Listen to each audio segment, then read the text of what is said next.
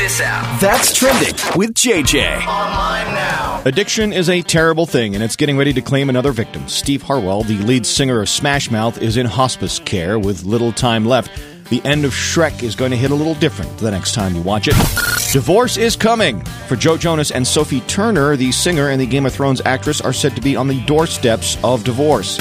Darian Boone, the 19-year-old accused of murdering a woman at a Quick Trip on Friday night, bonded out of jail on $500,000 bond. This tragic, senseless act has left the Wichita community shaking its head.